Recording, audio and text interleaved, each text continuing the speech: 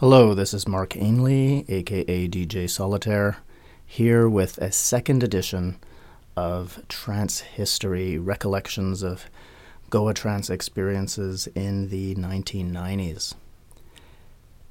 In the first podcast episode, I had discussed how it was that I first came into contact with this music via a friend in Tokyo, and the first Tokyo Odyssey party that I went to, and then that mind-blowing event where Ollie from Space Tribe played the entire night in the middle of October 1994 at a Tokyo nightclub, and how that completely blew my mind open and my perspectives about music and how it can be used and appreciated. I wanted to continue that sequential journey and experience that I had with this music from that time.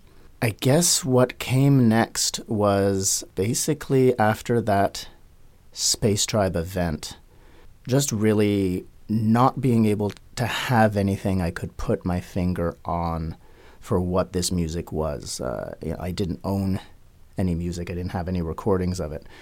And so I had to go to events in order to hear this music, which is a really interesting and I think important point to consider.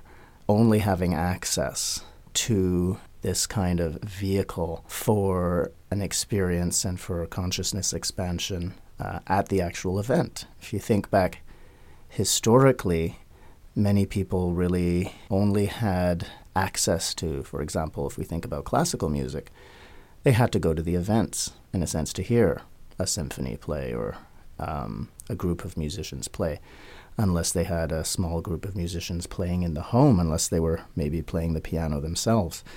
When there was no recording technology around, the experience was completely tied to the music itself. And so at this point, I had really still no idea what this music was, how it was happening, and so on.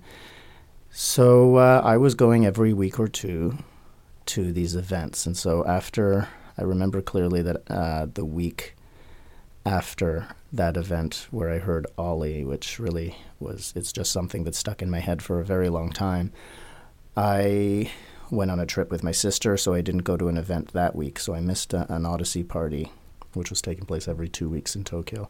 I missed it that week. And I remember at the end of October, I would have gone to a Halloween party, which, didn't particularly have the music I was, looking for now.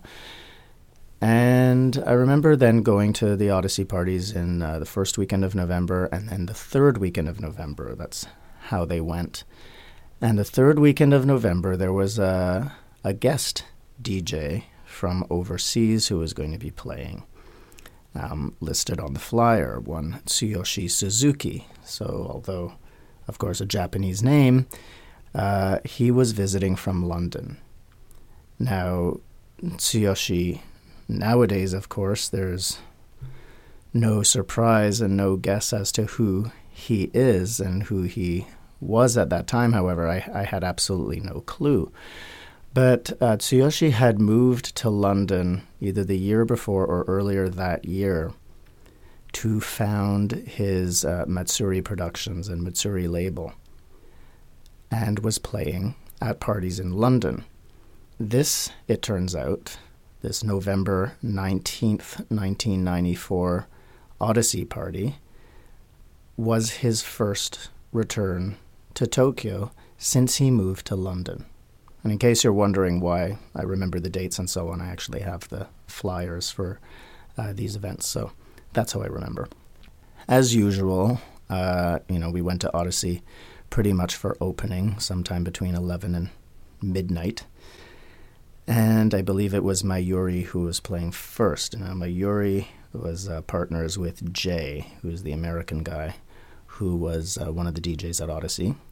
Now, I didn't really know this yet. I might have just met him sometime around this time. Mayuri had this very interesting style of playing, a kind of housey, psychedelic, style of music that was very analog and very rich and really quite wonderful. But, I still had at the back of my mind that flavor that I had heard Ollie playing a month earlier. Now, I remember being on the dance floor at this November 19th party when all of a sudden the sound shifted and it went into something very rhythmic and very precise and almost mathematical. And I just perked up immediately and realized, hey, this is that sound. This is that music that we heard that night. And I ran downstairs from the dance floor and got Donaldo and our friends and said, hey, it's that music from last time. And went upstairs and I was just there the whole night. I actually probably did leave at around 6 in the morning or so. My energy would usually start to wane at that time. But I remember the energy on the dance floor being absolutely electric. And it was just that kind of high energy, streamlined, mathematical, alien language music that was completely new to me and completely different from anything I'd experienced, other than, of course, that October 15th party that Ollie had played at. And so I was just, dancing away and listening to this music and completely beside myself with, this rapturous joy of hearing this kind of almost forgotten language of the inner workings of consciousness. I remember the energy, the dance floor was absolutely packed. There were more people there than at the Ollie event, which was a much smaller one. It looks like Odyssey was starting to get a few more people. It was usually, prior to that, there had been quite a lot of space. It was still quite unknown, still taking place in that residential area, and therefore only people in the know were going there. But I guess Tsuyoshi's name somehow maybe attracted a few more than usual, and the dance floor was pretty packed. And I remember people really going off, and lots of woohoos and so on the dance floor. I might have done a few of those myself.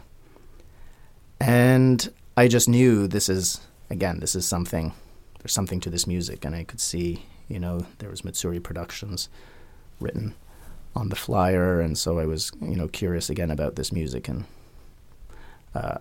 where I could get some. But it was still almost not really a concept of being able to own this music. It was still something that was out of reach. But the energy was, of course, absolutely stupendous. Had a fantastic time.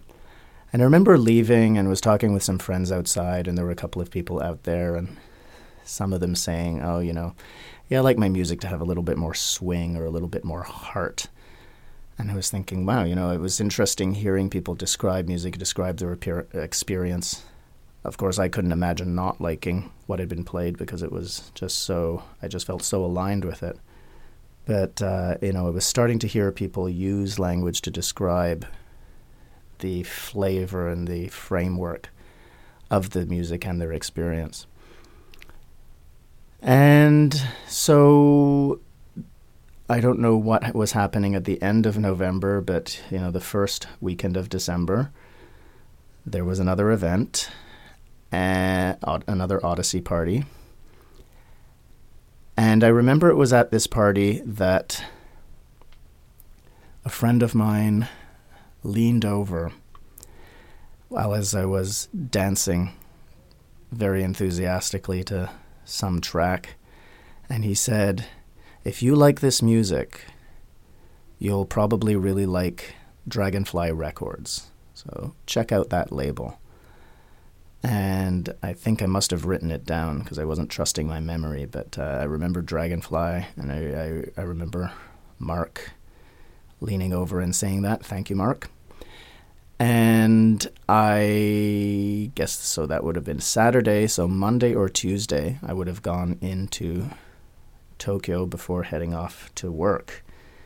And I remember going into this CD shop some friends had told me about, this techno CD shop well, not just CDs, of course, it was LPs as well, and vinyl. Cisco, and this was up in the Shibuya district near Tokyu Hands, very popular spot for buying all kinds of unusual things. So I walked that little alley to the Cisco techno shop, walked in, and immediately when I looked at the CD, the new arrivals section, on the right-hand side, I saw this dragonfly, this black CD with a bright dragonfly on it, saying Dragonfly Records, order Odonata. I just looked at it and said, oh, this must be what Mark was talking about. These were the days when you generally couldn't preview stuff. Now, actually, you could at this shop. I didn't know that at the time, but DJs would come in and they could give a quick listen to a vinyl and see what it was like. They had a couple of turntables there, but I just knew this is Dragonfly Records and this is what Mark had said, and I wanted to hear some of that music. And so I paid that probably 2,500 yen, which would be the equivalent of about $30 or so today. And keep in mind, this is 1994. CDs were, in general, much more expensive than they are now. The technology, CDs were really taking over from vinyls at this point, but still rather expensive in the market in Tokyo. The pricing was still very high. But I bought it. It was, not too much in a sense. I was earning fairly well as a teacher. And I had brought my portable CD player with me. This is what we did back then. We had either cassettes or a portable CD player, which was, this is kind of the cool thing. So instead of the Walkman for the cassette players, this was a Discman. So it was a Sony. And I popped the CD into it, had my headphones, put it on, start walking down the street, and I hear these beautiful, lush synth chords. And then I start hearing this beautiful, rubbery bass come in, and these up and down figurations and these patterns, and I was just completely overcome with joy at being able to hear this music that I had only had access to previously at this event, at any of these events that I was going to. And still today, 24 years later, just about 23 and a half years later now as I tell this story, I still get this shiver of excitement and this feeling of joy as I hear those opening chords of a track that I have no recollection of having heard played out. The first track on that brilliant 11-track CD is by a project called Dynamics. Dynamics is how it's spelled, but when many years later I met Graham Wood, who is one of the producers of that track, and we'll be talking about Graham for sure in more detail later on, I remember him pronouncing it as Dynamics. And it's called The Resistor, with a Z. That's how it's spelled. And I think we should probably give that a little listen now, just for that context. This beautiful track with a lovely melody and lush synth sounds and some wonderful figurations and a very nice kick that's not overpowering but really gets your pulse going and sort of really gets the heart moving.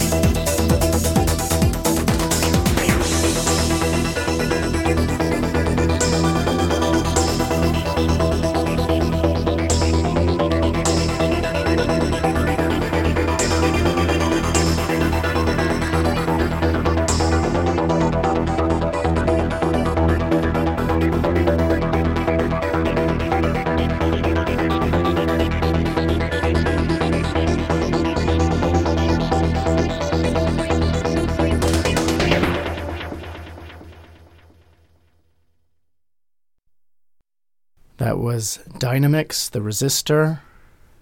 Beautiful track produced by Graham Wood, together with one Danny Dawson, whose name I never saw again on any track listings, and Martin Freeland, who is a name now known to Goa fans, and will be, of course, his name will be coming up again in the next little bit. And so I listened through to this CD, and I mean, I can't say how many times, but I was walking around Tokyo, and I just remember this CD did not leave my portable player for a very long time, and I became very well acquainted with all of these tracks. And there's this whole beautiful progression, I think, of this incredible CD. Every track, an absolute belter, a real full story in and of itself, beautifully sequenced as an overall story. Something I would find out several years later. This CD was produced and compiled by Simon Holtom, who was at that time running Dragonfly Records, and in 1996 would leave Dragonfly in order to run Twisted Records. And there's, of course, going to be much more about Twisted Records and their star artist and other artists in a future episode. I'd like us to listen to one more track here, because I think this captured as well some of that feeling that I'd had at that first event when I heard Ollie play a month or two before I got this CD. And that's the closing track on the CD by a project called Ayahuasca, a track called New Moon. And some of the features in this track that reminded me of those early experiences, that kind of gating, oscillating effect that you have where you have these chopped up sounds with other sounds that seem to go through them, and some whooshes and atmospheric sounds that I think really transport you somewhere else. And I'll probably be saying this several times throughout this whole series, but it's a good place to drop this in. The experience of hearing the music at an event is very different than listening to it on headphones or on home speakers. And so, of course, it was a pale imitation of what the actual experience was. And many times over the years, I would have this experience of hearing a track played at an event and thinking, oh my God, what is this amazing music? What is this? And then finding out that, in fact, I had the track. And I just couldn't recognize the music, but I, in fact, had it at home. And so I was aware of that, even at the time, that it was sampling. I was having like a kind of a shadow of the actual experience, but it was still enough of a taster, enough of an experience that I was really, of course, appreciating it very, very much.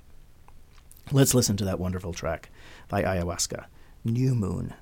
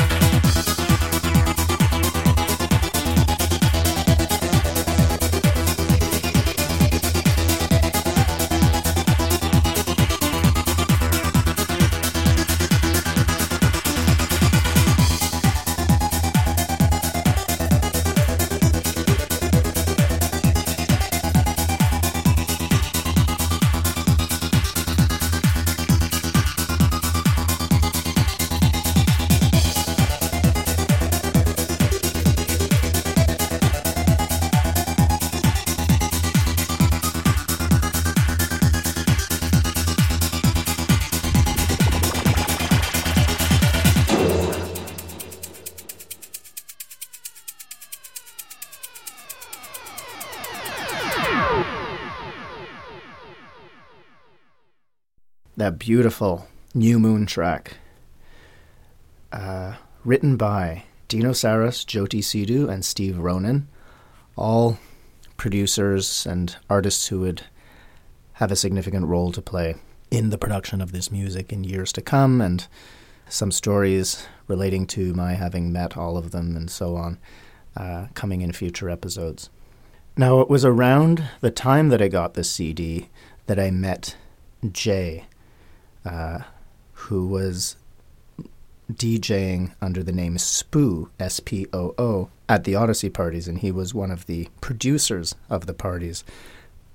And I would have met him probably in later November, early December, through Donaldo at his bar in the Las Chicas complex, the Vision Network complex, D-Zone, that he was running. And I remember, of course, just, almost bowing in respect to Jay for what he was producing at these events. And he knew I was a fan and really appreciated this. And my birthday's at the end of November, and I don't believe it was on the day, but it would have been a bit after that, I think around the time I got the CD. Because I remember the CD being the first time that I heard that music on my own. But he gave me a mixtape. This was like a gift that was just off the charts. Because I wasn't just hearing separate tracks, I was hearing this whole story. And in fact, one side of the cassette was Sunrise and the other one was labeled Sunset. But it was a story that went all the way through, and Jay started off a little bit on the slower side and then slowly built up over the course of a few tracks. And then there was a sudden shift in mood when all of a sudden, very organically, he shifted directions and then all of a sudden things took off. Jay was really a master musician, and I couldn't appreciate it as fully at the time. What was involved in mixing until I got involved in it myself, and how he was doing what he was doing. But, the first few tracks were quite different from, I think, that faster stuff that I was used to. But I was really interested in the story and the harmonies, and I could start to hear how one track would transition into another. I started being able to hear how the DJ was putting things together. But Jay was also so skillful at doing this that at times I couldn't yet tell. But as I was listening to the CDs and hearing tracks individually, I was starting to notice the overall structure. My ears were starting to get a bit of a grasp for this musical language. And there were a couple of tracks in that mix that were just my favorites, that I absolutely loved and that I would just be delighted to hear him play at the Odyssey events. There were some that I recognized, and therefore I could notice how the mixing was going. And near the end of the first side, he played that wonderful Slinky Wizard track, Wizard, which is the 7th track on the Dragonfly Order Odonata CD, and he mixed it beautifully into this other track that I just loved. And I remember several times at the party just going up to him when that track was on and asking him to show me what that was, and he would show me the label and my eyes couldn't focus in that kind of lighting and so on, and I would never remember. I'll tell the story another time of how it is that I finally did get that track. This was a brilliant composition, called The Great Bear, and this was produced by Simon Posford. Now, this is again something that I would only come across later when I finally got the track, and in fact eventually helped get that released on the Mind Rewind charity compilation featuring old vinyl-only tracks as a fundraiser for a children's charity in Goa. But this story and the way Jay put this together was just absolutely superb. There's this seamless flow between these two tracks. It just seemed as if they were made for each other. Let's listen to a little bit of an excerpt from that mix where we hear Jay going from the Slinky Wizard track into the beautiful Great Bear track, co-written and produced by Simon Posford.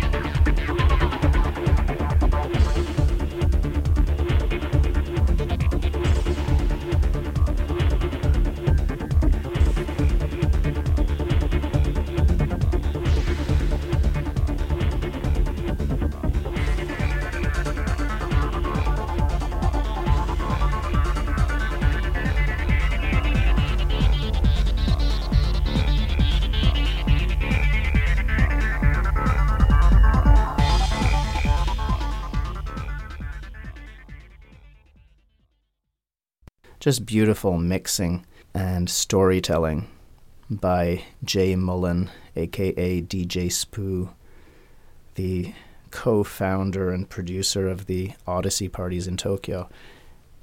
In that cassette that he gave me at the end of 1994, I can't say how many times I've listened to that mix, and the story is so palpable, and everything was really spontaneous. Jay might have practiced a couple of those transitions on his own, but when he made a story, when he was playing in a club and when he was playing on cassette, he was being absolutely spontaneous and creative with what he was doing, and he was playing only on vinyl. Jay did not have a DAT player and did not DJ off DATs or have access to unreleased music on DATs. Again, this is all something that I didn't quite know how this was working at the time, but I would find out within a few months. But I know he just played music that was released and that was on vinyl. And what seamless, beautiful mixing he produced there. And so I had the cassette digitized, and it's now uploaded to YouTube. So on this SoundCloud page, I will have a link to that mix so that you can give a listen to that brilliant story. And I think that story really formed for me a very deep sense of the kind of the narrative and the storyline and the progression of different styles of music and how they could be put together, and the fact that there's this whole sense of sequencing and also how to change directions in a way where you're not just mixing beat to beat.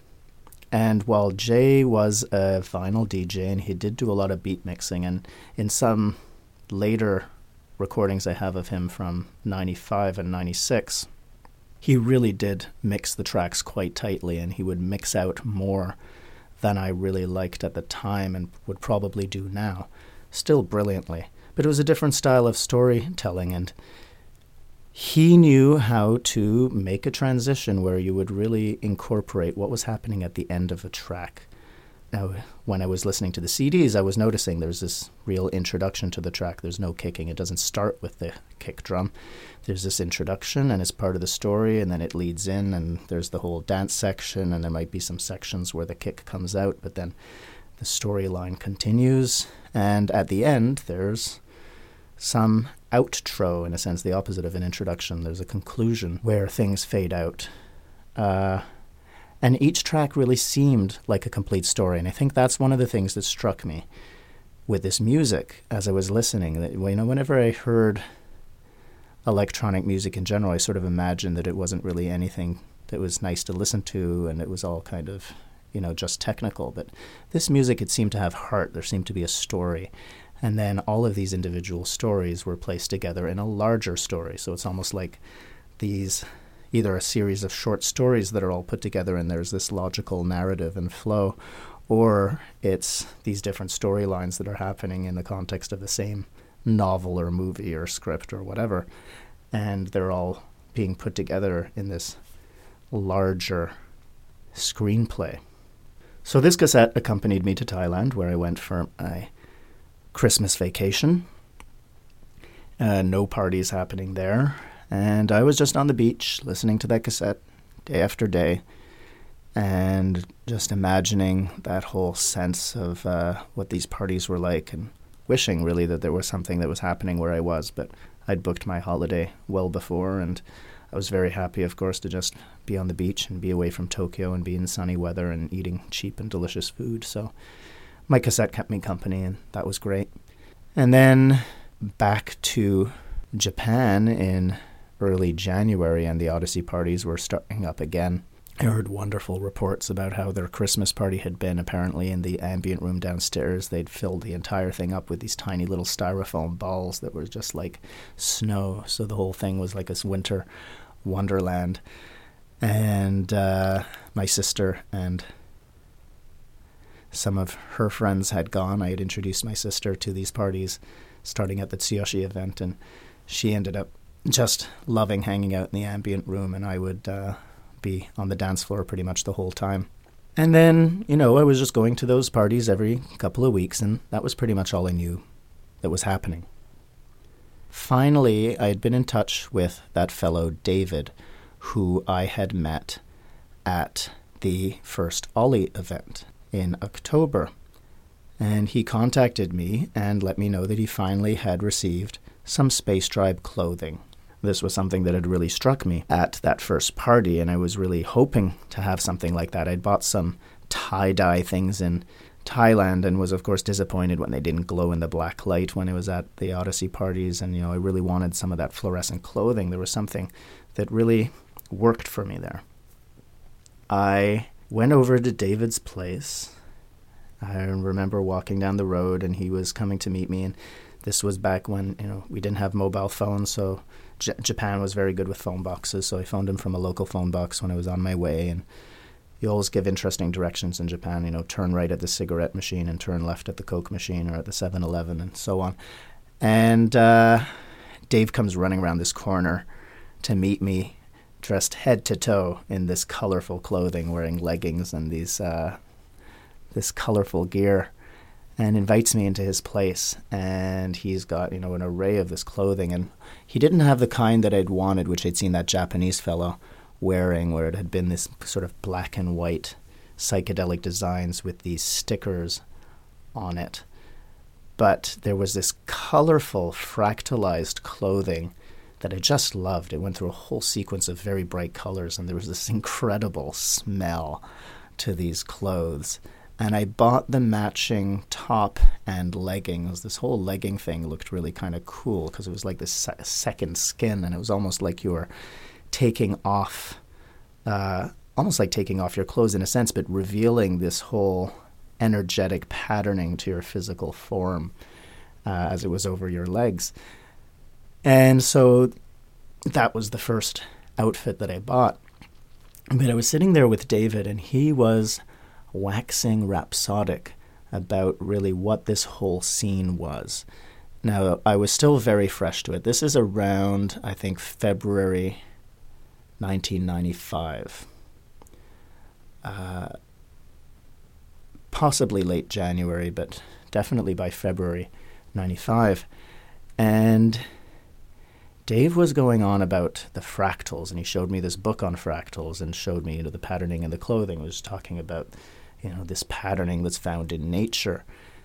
And I remember him telling me about that Japanese guy who was wearing the clothes and how he was really into the scene, how he was he was at international parties, and he told me about this one forest party he had been to where Ollie had played, and how it was just this absolute psychedelic carnival, and how Ollie's brother was on these stilts, and it was either him or somebody else who was in this giant butterfly costume, and all of this was illuminated under the black lights, and how really it was this whole other world that was coming to light, literally, in these natural settings, and how there was this movement going on to open and unlock consciousness and connect people with their true nature. And I remember him saying at one point, yeah, man, this is really happening. And I was looking at him thinking, like, what are you talking about? You know, it's just people dancing. Is this such a big deal? And yet, of course, there was two sides to me. There was the part of me that was thinking, wow, you know, this is kind of interesting. It's just kind of dance stuff, isn't it? And yet there was the part of me that knew it was more than that. The part of me that had been struck so deeply to my core by this musical language.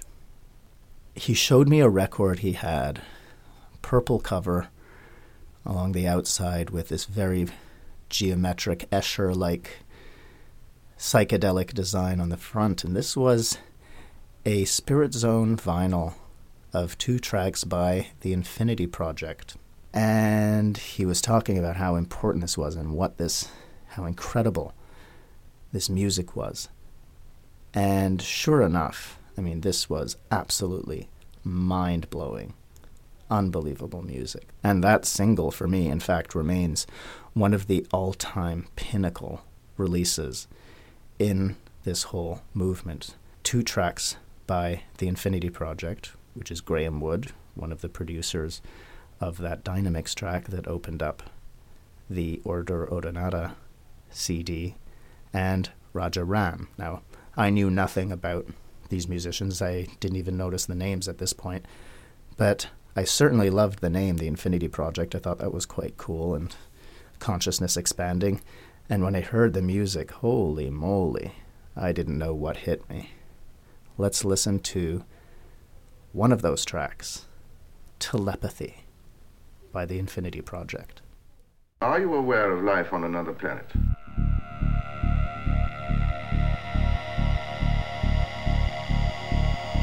And let me put it this way. It is possible that life exists elsewhere, isn't it?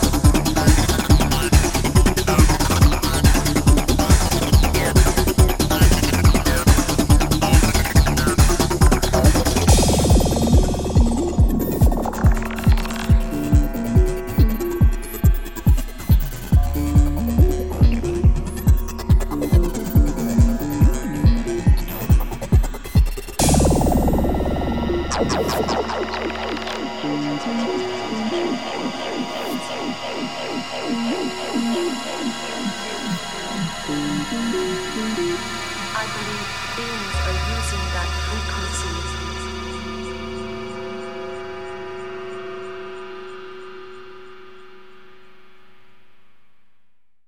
That unbelievable track, Telepathy, by the Infinity Project, released on the Spirit Zone label in late, I believe, 1994, and first presented to me by David when I visited his apartment in early 1995. And the two tracks on that vinyl would soon become great favorites of mine.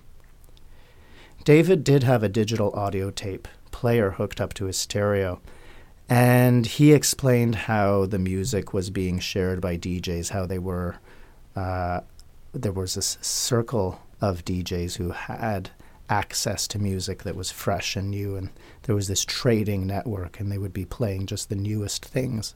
So he had a mix that was on a tape, and I just remember listening to a little bit of it. I don't remember who was playing, but I remember, of course, the sound was quite different from what I'd heard on Dragonfly and Jay's tape, and this particular Infinity Project track he just played me. And again, I couldn't quite get my ears around it. It was a little bit more organic as I think back to what my impression was, but I just knew there was more to this music. There were more languages to this music than I could recognize at the time. So that meeting with David really started to crystallize something, even though I was a bit reluctant and curious about what he was speaking about the fact that there was this movement happening, that there were these events happening in different places around the world, and that people would in fact travel to go attend these, and hearing about this incredible decoration and design and almost ceremonial cosmic carnival kind of atmosphere created in the middle of the forest, listening to this music. I was intrigued, curious, not quite sure what I was getting myself into, if I was getting myself into anything, but really quite intrigued and absorbed into this musical language. And so I left with my Space Tribe clothing and with a few more ideas in my head about what this was all about. And I went about my business, teaching English in Tokyo, and every weekend or two going to a musical event. On the next episode, I will be talking about how I came across another party organization in Tokyo that was producing something that was on the similar wavelength, but quite different as well. And how, again, I started hearing some different flavors of this music and different ways that this was being presented. But for the meantime, I'm Mark Ainley, DJ Solitaire, leaving you now with the other side of that brilliant Psycho Tools EP on the Spirit Zone label, with Binary Neuronaut by The Infinity Project.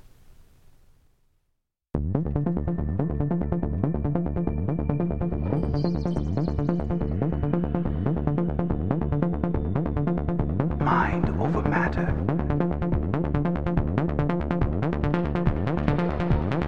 Mind over energy. Entering atmosphere.